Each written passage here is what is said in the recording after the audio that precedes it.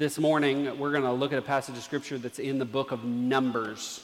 So if you have a copy of the Scriptures, or if you want to look at that Bible app that is available, then it should be there. If you happen to be online, again, the platform that's connected to the church's website has a section there where Scripture and everything is in it, and you can pull up Numbers chapter 12, starting in verse 1. Numbers chapter 12, starting in verse 1.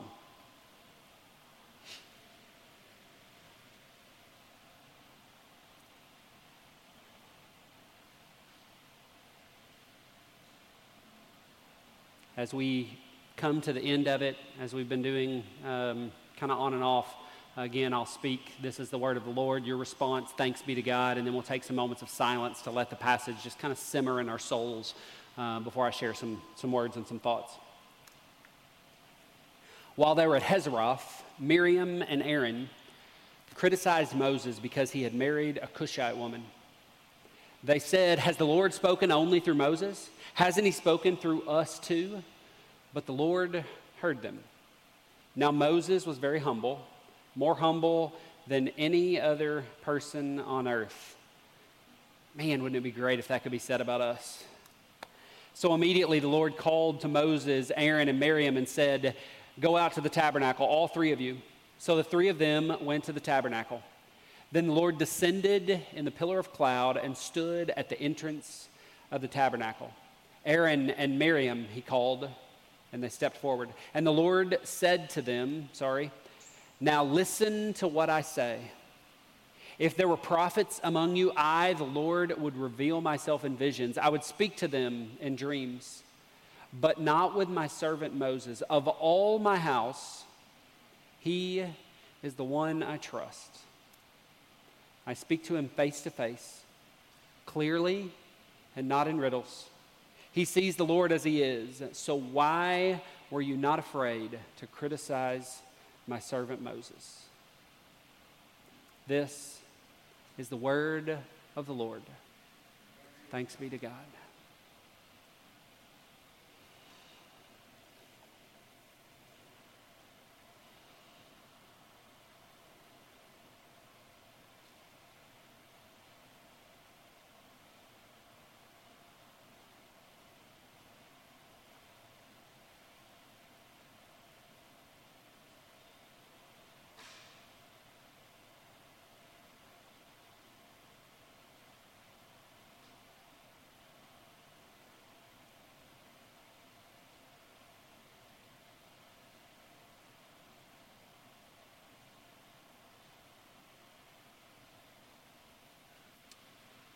Amen.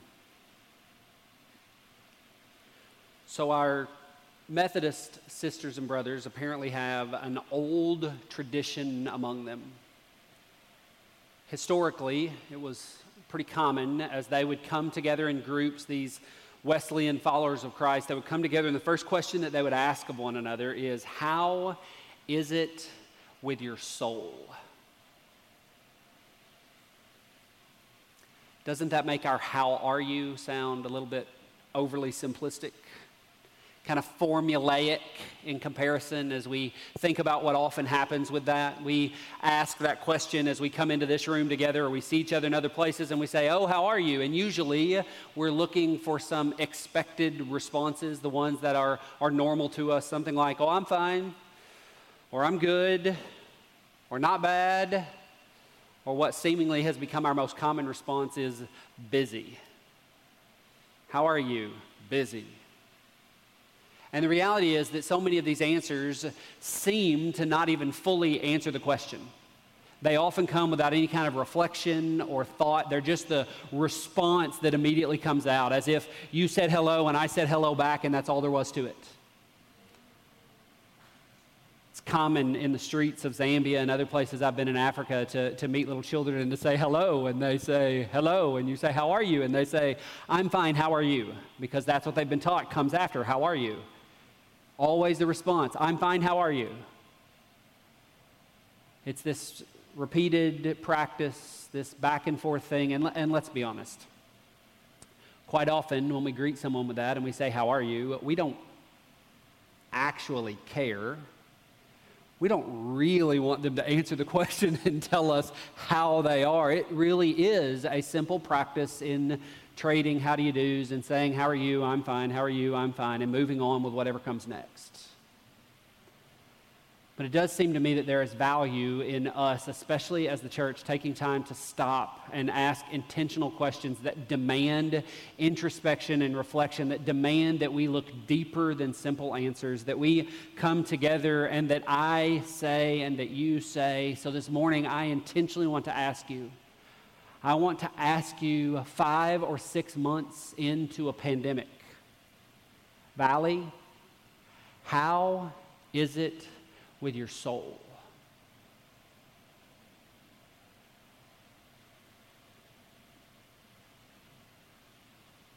As we've wrestled with the realization of racial mistreatment, and it's been highlighted in the news and in our culture, how is it with your soul?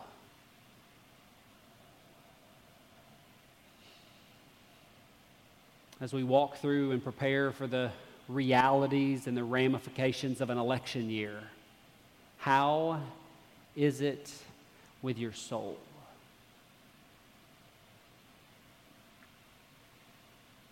As you and I live in this place where we're overwhelmed with some questions about work and what's happening with our work, questions about kids and what's happening with their schooling, questions about our family and ways in which we need to interact or not and what that means and how we take care of all the things that we're used to taking care of in the past. As all of that has been shifted and changed and moved, how is it with your soul?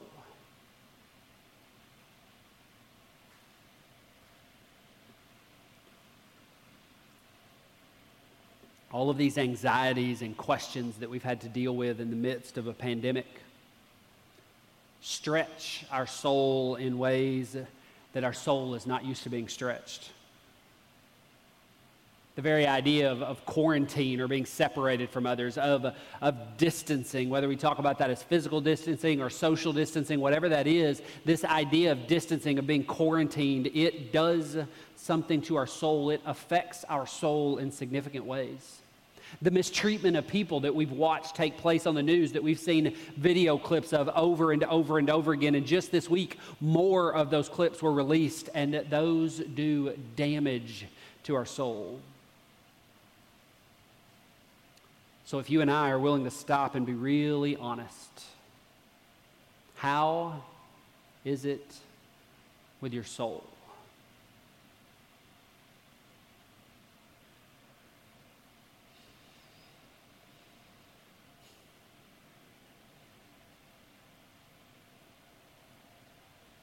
I shared with you last week that we were going to go back and restart a sermon series. We're going to kind of do rewind.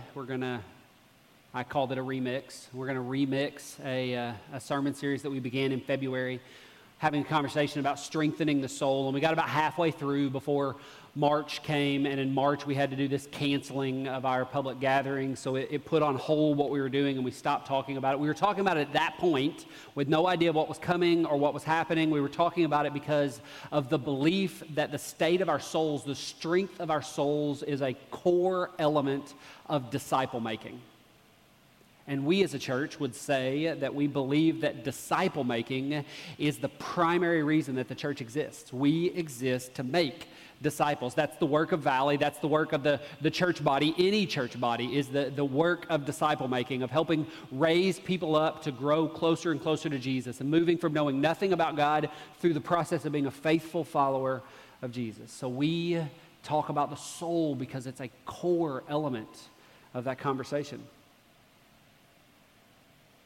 Then and now, we leaned on Ruth Haley Barton's book, Strengthening the Soul of Your Leadership. And in that book, she talks about the soul, and she defines it this way. She says, your soul is the part of you that is most real. The very essence of you that God knew before he brought you forth in physical form. The part that will exist after your body goes into the ground. This is the you that exists beyond any role you play, any job you perform, any relationship that seems to define you, or any notoriety or success you may have achieved. It is the part of you that longs for more of God than what you have right now. the part that may, even now, be aware of missing God amid the challenges of life. We're coming back to the conversation. We're re-entering this series and starting all over again, looking at it with fresh eyes and in a new light. One, because we didn't finish, and we believed that the conversation was important in the first hand, so we've come back to it because we still believe that's important. But really, primarily, the reason we are re-entering this conversation is because the experiences of the last several months have impacted our souls. It's impossible for that not to have been true. We have seen and experienced and lost too much over the last several months to not have been deeply changed in some way. Now, honestly, the hope would be that if we're doing things right, if we're doing things the way that we're called to as a church, if we're moving forward and pursuing God in the way in which the scriptures have called us to do so, then these times of crisis and these times of challenge ideally strengthen us.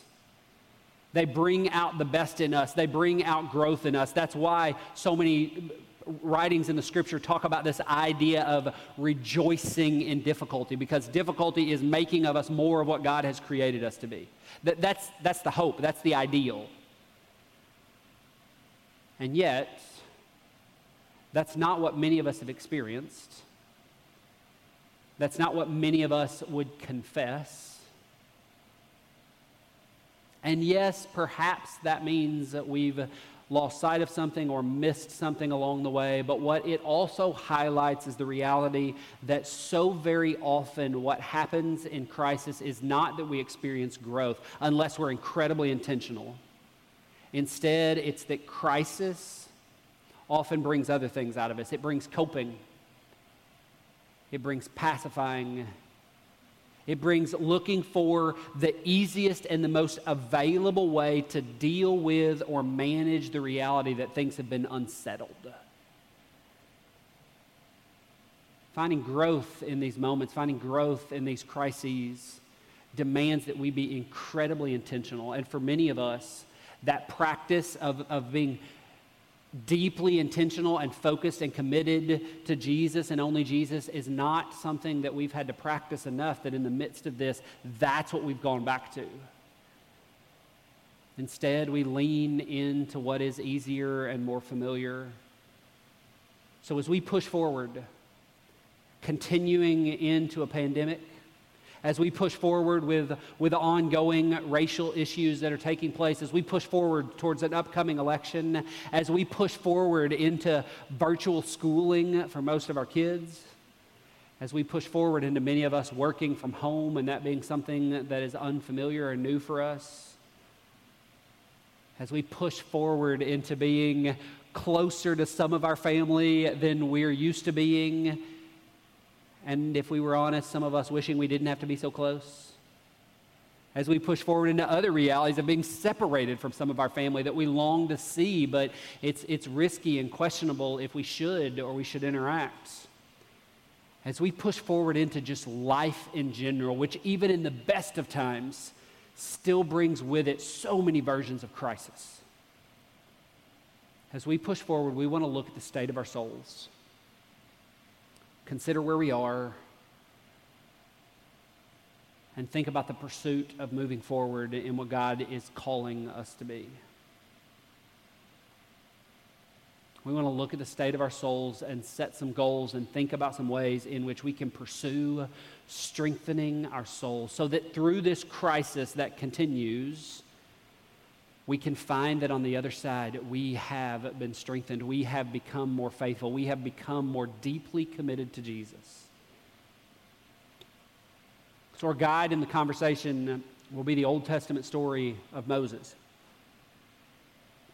And Barton's book, Strengthening the Soul of Your Leadership, will help influence how we look at Moses, but it's Moses who's our model for this. It's Moses who is our guide of doing this well. Moses is one of the great Old Testament leaders, one of the great leaders of the people of God throughout the Old Testament. He was given this unimaginable task to go into Egypt and rescue all of the Israelite slaves and then take them from that place to the place that they had been promised, the land that had been promised to Abraham long before them. Generations beforehand, Moses was given this job of going and walking forward with them. And as we look at the story, we're going to see miraculous experiences that take place, and we're going to see times of great pain and difficulty. Yes, we'll even find days of wavering faith.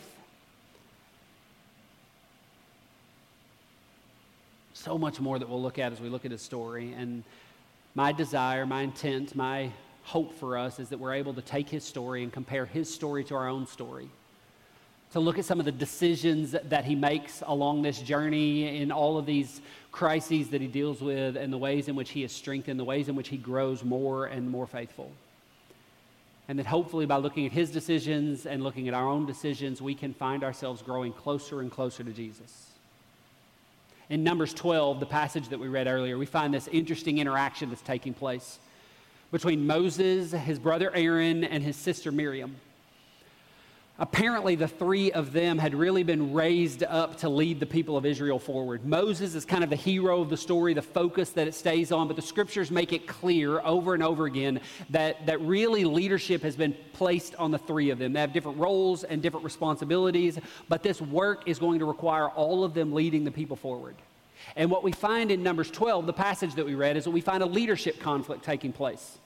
These three leaders that have come together to lead are not on the same page. There's conflict going on among them. We find that Aaron and Miriam are critical of the leadership decisions that Moses has made. And in this section specifically, their criticism, their confrontation, their rebuke has to do with Moses' wife. They didn't think much of the selection that he had made in a wife, primarily because of her race. Very early biblical evidence for us that this historical sin of racism has existed among God's people for a long, long time. We're not going to spend time on that, but it needs to be noticed and pointed out. That somehow, as we seek to eradicate this sin, that we recognize it's been around for a long time. So how do we move from it? We don't see a lot of time spent on that in this specific story, but God comes in and he takes the three of them and he calls them aside out of public space, out of a space where they're debating what's going on in public, and he calls them into a private place and he rebukes Aaron and Miriam for the ways in which they're criticizing Moses, for the ways in which they're speaking to this leader, and then he points out what it is that makes Moses significant among them, what it is that makes Moses different in some way. And in verses 7 and 8, this is what it says. It says, of all my house, so of all the people that are the people of God, of all my house, he is the one I trust. I speak to him face to face, clearly, and not in riddles. He sees the Lord as he is. Moses and God spoke face to face.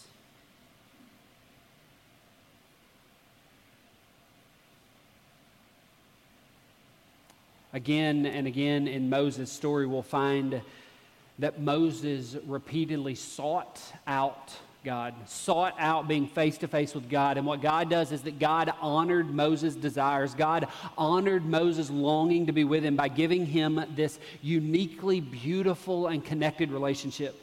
This ways in which face to face they dealt with one another. And it's not because Moses was somehow chosen as favorite. This is not God's favoritism over Moses instead of others. Yes, Moses was called out among others. He had these experiences that others didn't have. But what we see is special about the two of them is this relationship that they had. The depth of this intentional relationship that required that Moses long for it, that Moses reach for it, that Moses strive for it, that Moses wanted to be face to face with God the same way that God wanted to be face to face with Moses. In Barton's book, she believes and goes so far as to say this is what she thinks his leadership stamina, his leadership acumen really came out of.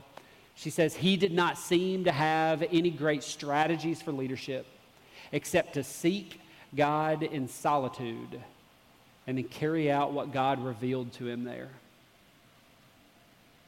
She believes that it wasn't Moses' incredible leadership strategies that somehow gave him the ability to rise to greatness. But that instead, what made Moses a great leader was his intimate relationship with God. Everything came out of that one truth. So as we talk about and look at the idea of strengthening our soul, as strengthening the soul that's within us, as we think about what that means and what that looks like, I think it's pivotal, it's crucial, it's imperative that we understand that we have to have these same kinds of practices with God. That silence and solitude are crucial for us to move forward what God desires to do in our soul. It's in silence and solitude that we're able to actually discover the state of our soul. So as I ask of you, of us, of myself even, how is it with your soul? I think it's true that it's only in silence and solitude, it's only in stopping and being still and listening and looking that we're able to answer that question with any kind of honesty. It's also in this silence and solitude that we're able to determine what it is that the Holy Spirit is trying to work in us, the transformation of our soul that the Holy Spirit is trying to work. Through life and all of its beauties and difficulties, the Scriptures tell us that God is consistently working to recreate all of creation, but that includes us as individuals. That includes our soul. God is working to recreate our souls back to that place that we were created to be from the very beginning. In the New Testament, Jesus calls it new life or new creation, this idea of being born again.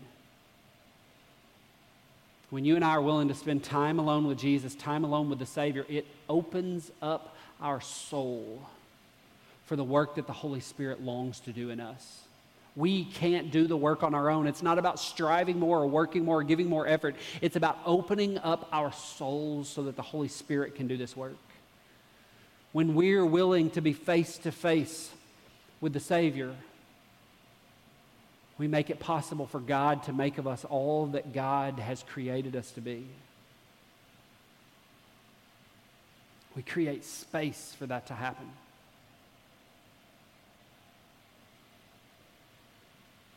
It's in solitude with Jesus that we can come to recognize the deepest desires of our souls.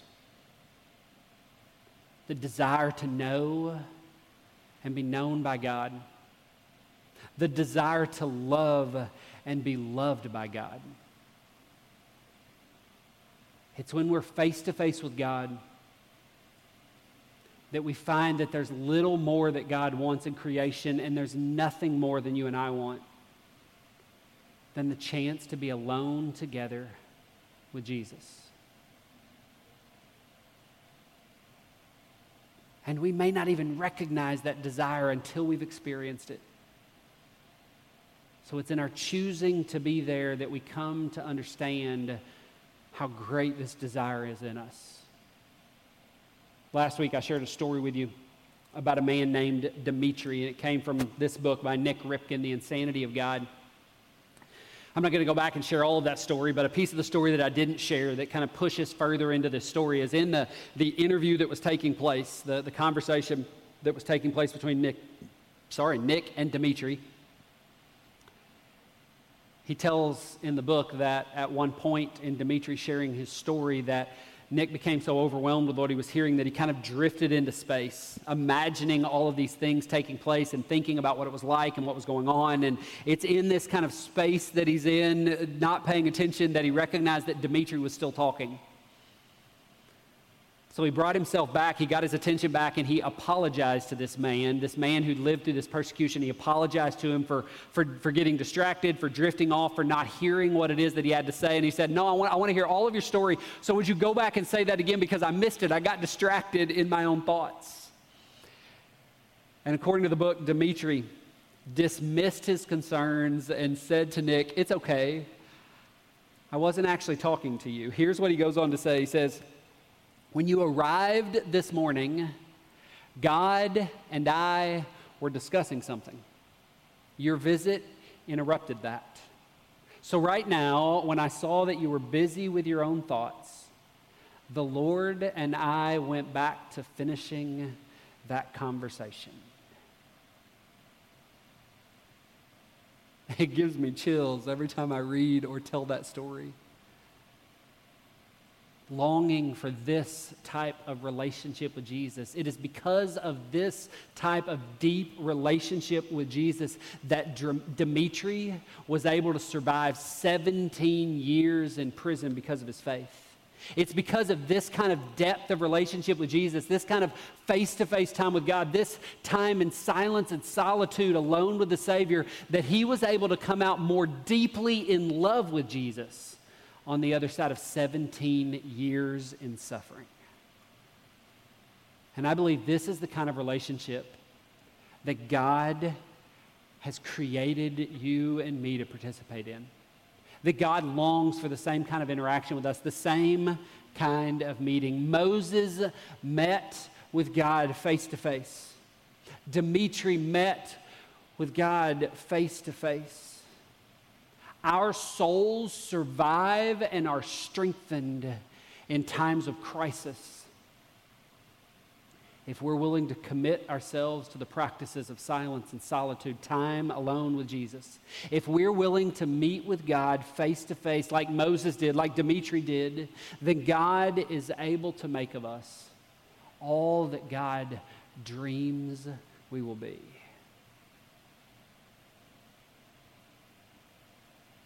So my encouragement to you, my challenge to you this week and in the days ahead is that you would find some intentional times in your week, in your day, to be face-to-face with Jesus. And it doesn't have to be long and complicated. As a matter of fact, what for me is becoming the most valuable in these times is the times that I sit and just be silent with the Savior. Before, as a church, we've talked about some of the emotionally healthy practices, and in both the Emotionally Healthy Spirituality book and Emotionally Healthy Relationships, they have written some day-by-day guides that give you some space to create silence and solitude, to spend time with Jesus. And in those, they encourage 2 minutes of silence on the front end and a passage of Scripture, some time in prayer, a little devotional reading, and 2 minutes of silence on the back end. For each of us, we have to find those practices that work for us, but I think it's important that it include times of silence to listen to the Savior, time of prayer where we can have conversation with the Savior, and time in the Scriptures where we can allow the Spirit to speak with us through what Jesus is saying. And again, it doesn't have to be long. It might only be moments that we stop and recenter and we meet Jesus face to face. Just because we can. And because we long to be with the Savior. As we start this work and this conversation of strengthening our soul, this is the place where we start. Pray with me, would you? Jesus, our Savior, we ask that you would do a work in our soul. That you would bring us to a place that we could meet deeply with you, and that it would stir in us the desire that you have for us to continue to come and meet with you face to face. God, do a work in us. In Jesus' name we pray. Amen.